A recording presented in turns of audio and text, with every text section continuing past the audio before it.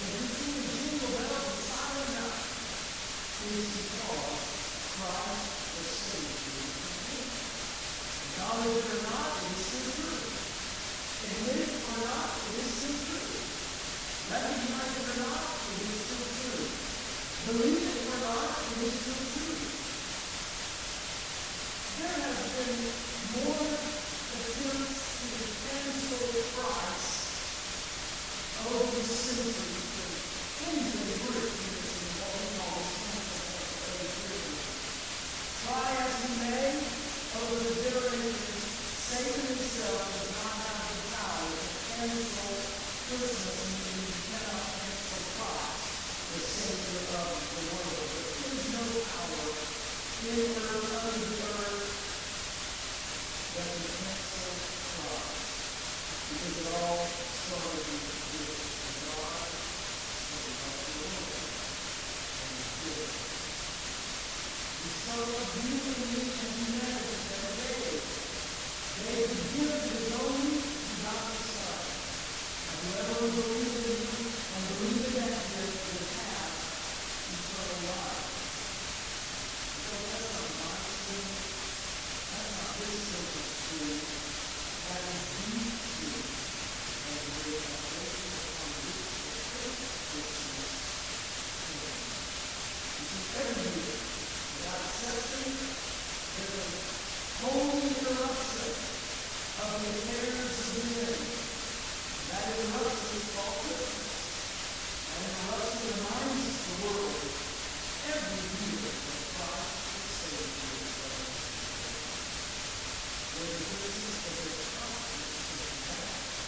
And there's a Christ of God, not so long the world of day, but still is only God's Son who is the believer. Not there. There's a Christmas because 2,000 years ago, God decided He was going to wrap Himself in a form of a virgin. The Christmas simply called Jesus is born. And the boy goes to Matthew 1, verse 21 says, He speaking the word of Jesus, see Mary, who gave birth to a son, and you are to give him the name Jesus. Why? Because He will save His people from their sins. Jesus came to save us. Sin destroys. Sin brings death. Sin damns your life. The way to the end of sin is death. Now the pathway is different for everybody. Some still along the pathway. It's different for it. There are pleasures of sin. But the end is the same for everyone who is on the path of sin that has never accepted the gift because again, understand Jesus didn't come to help us in heaven for our sin. He didn't come to help you organize your sins from bad to worse. What's like that, man? Did he? He didn't come to help you cohabitate with your sin too. Jesus came to save us from our sin. Well, that's right. What would you look at me and say? I'm not saying you need to save it. God said you need to save it. And since He saved, you come to save it. Everyone who believes that man is saved. Thank you. That's the good part of the Lord. Everyone who believes is someone who can take away your sins and wash you clean. And that's someone who is Savior, who is Christ the Lord. Everyone in this room needs someone who can take away all the sins of the past and the present. All of the hurts of the past and the present. And the one says to you, you are kind. I need to see you. Jesus says this among one another because of the unspeakable gift that God gave us. He gives His Son to work the salvation of God. And that is the But I think that's the question. There's a situation in the book of John So Jesus and the disciples are making their way, walking through the desert, making their way to the they have to pass through a region of area called Samaria, and they travel on foot all day, up the time of the river. They saw a well, and the disciples, spiritual as they are, they want to get a big Mac. I think the Jesus they want to go get a lot. I don't know. Anyway, they were like, we're hungry. So they were taking off to find the nearest food store. And one of the things now we get to know is American woman that we go to Jesus. I'm going to put that on in verse 7. John chapter 4, verse 7. When the Samaritan woman came to draw water, Jesus said to her, will you give me? The disciples were all encountered by her. The Samaritan woman said to him, you are a Jew and a Samaritan woman. How can you ask me for a drink? The Jews do not associate with the Samaritan. Jesus answered her, if you knew the gift of God.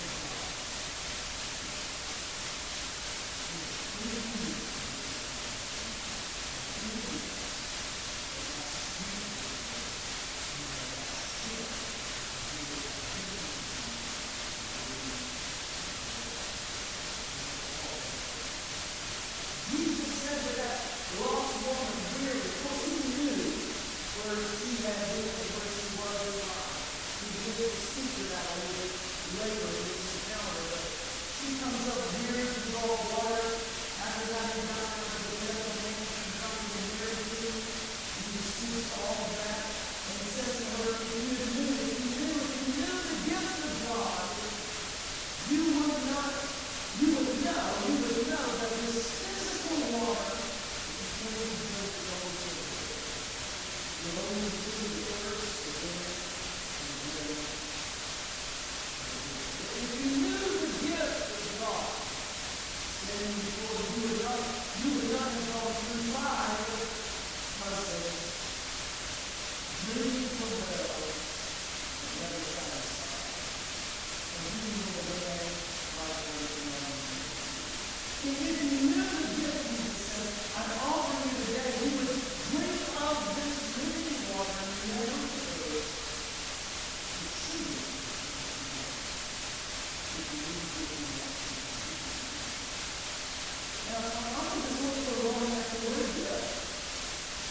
We have a clear understanding of the word gift, that four-letter word that's used here by Jesus to define and describe himself.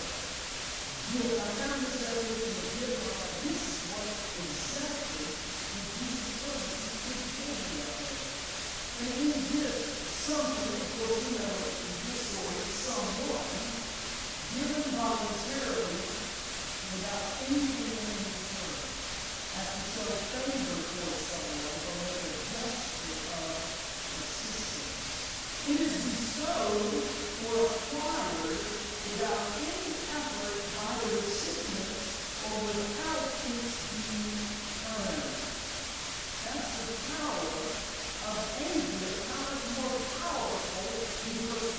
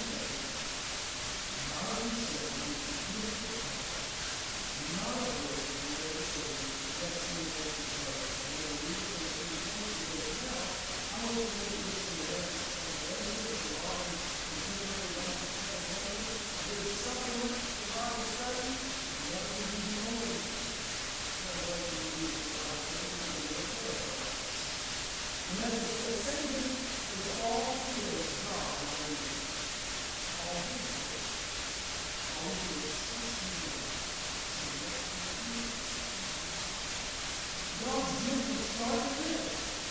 We don't play to make a road. If we did, we might go around bragging that we done the whole thing. No. We either make nor save ourselves. God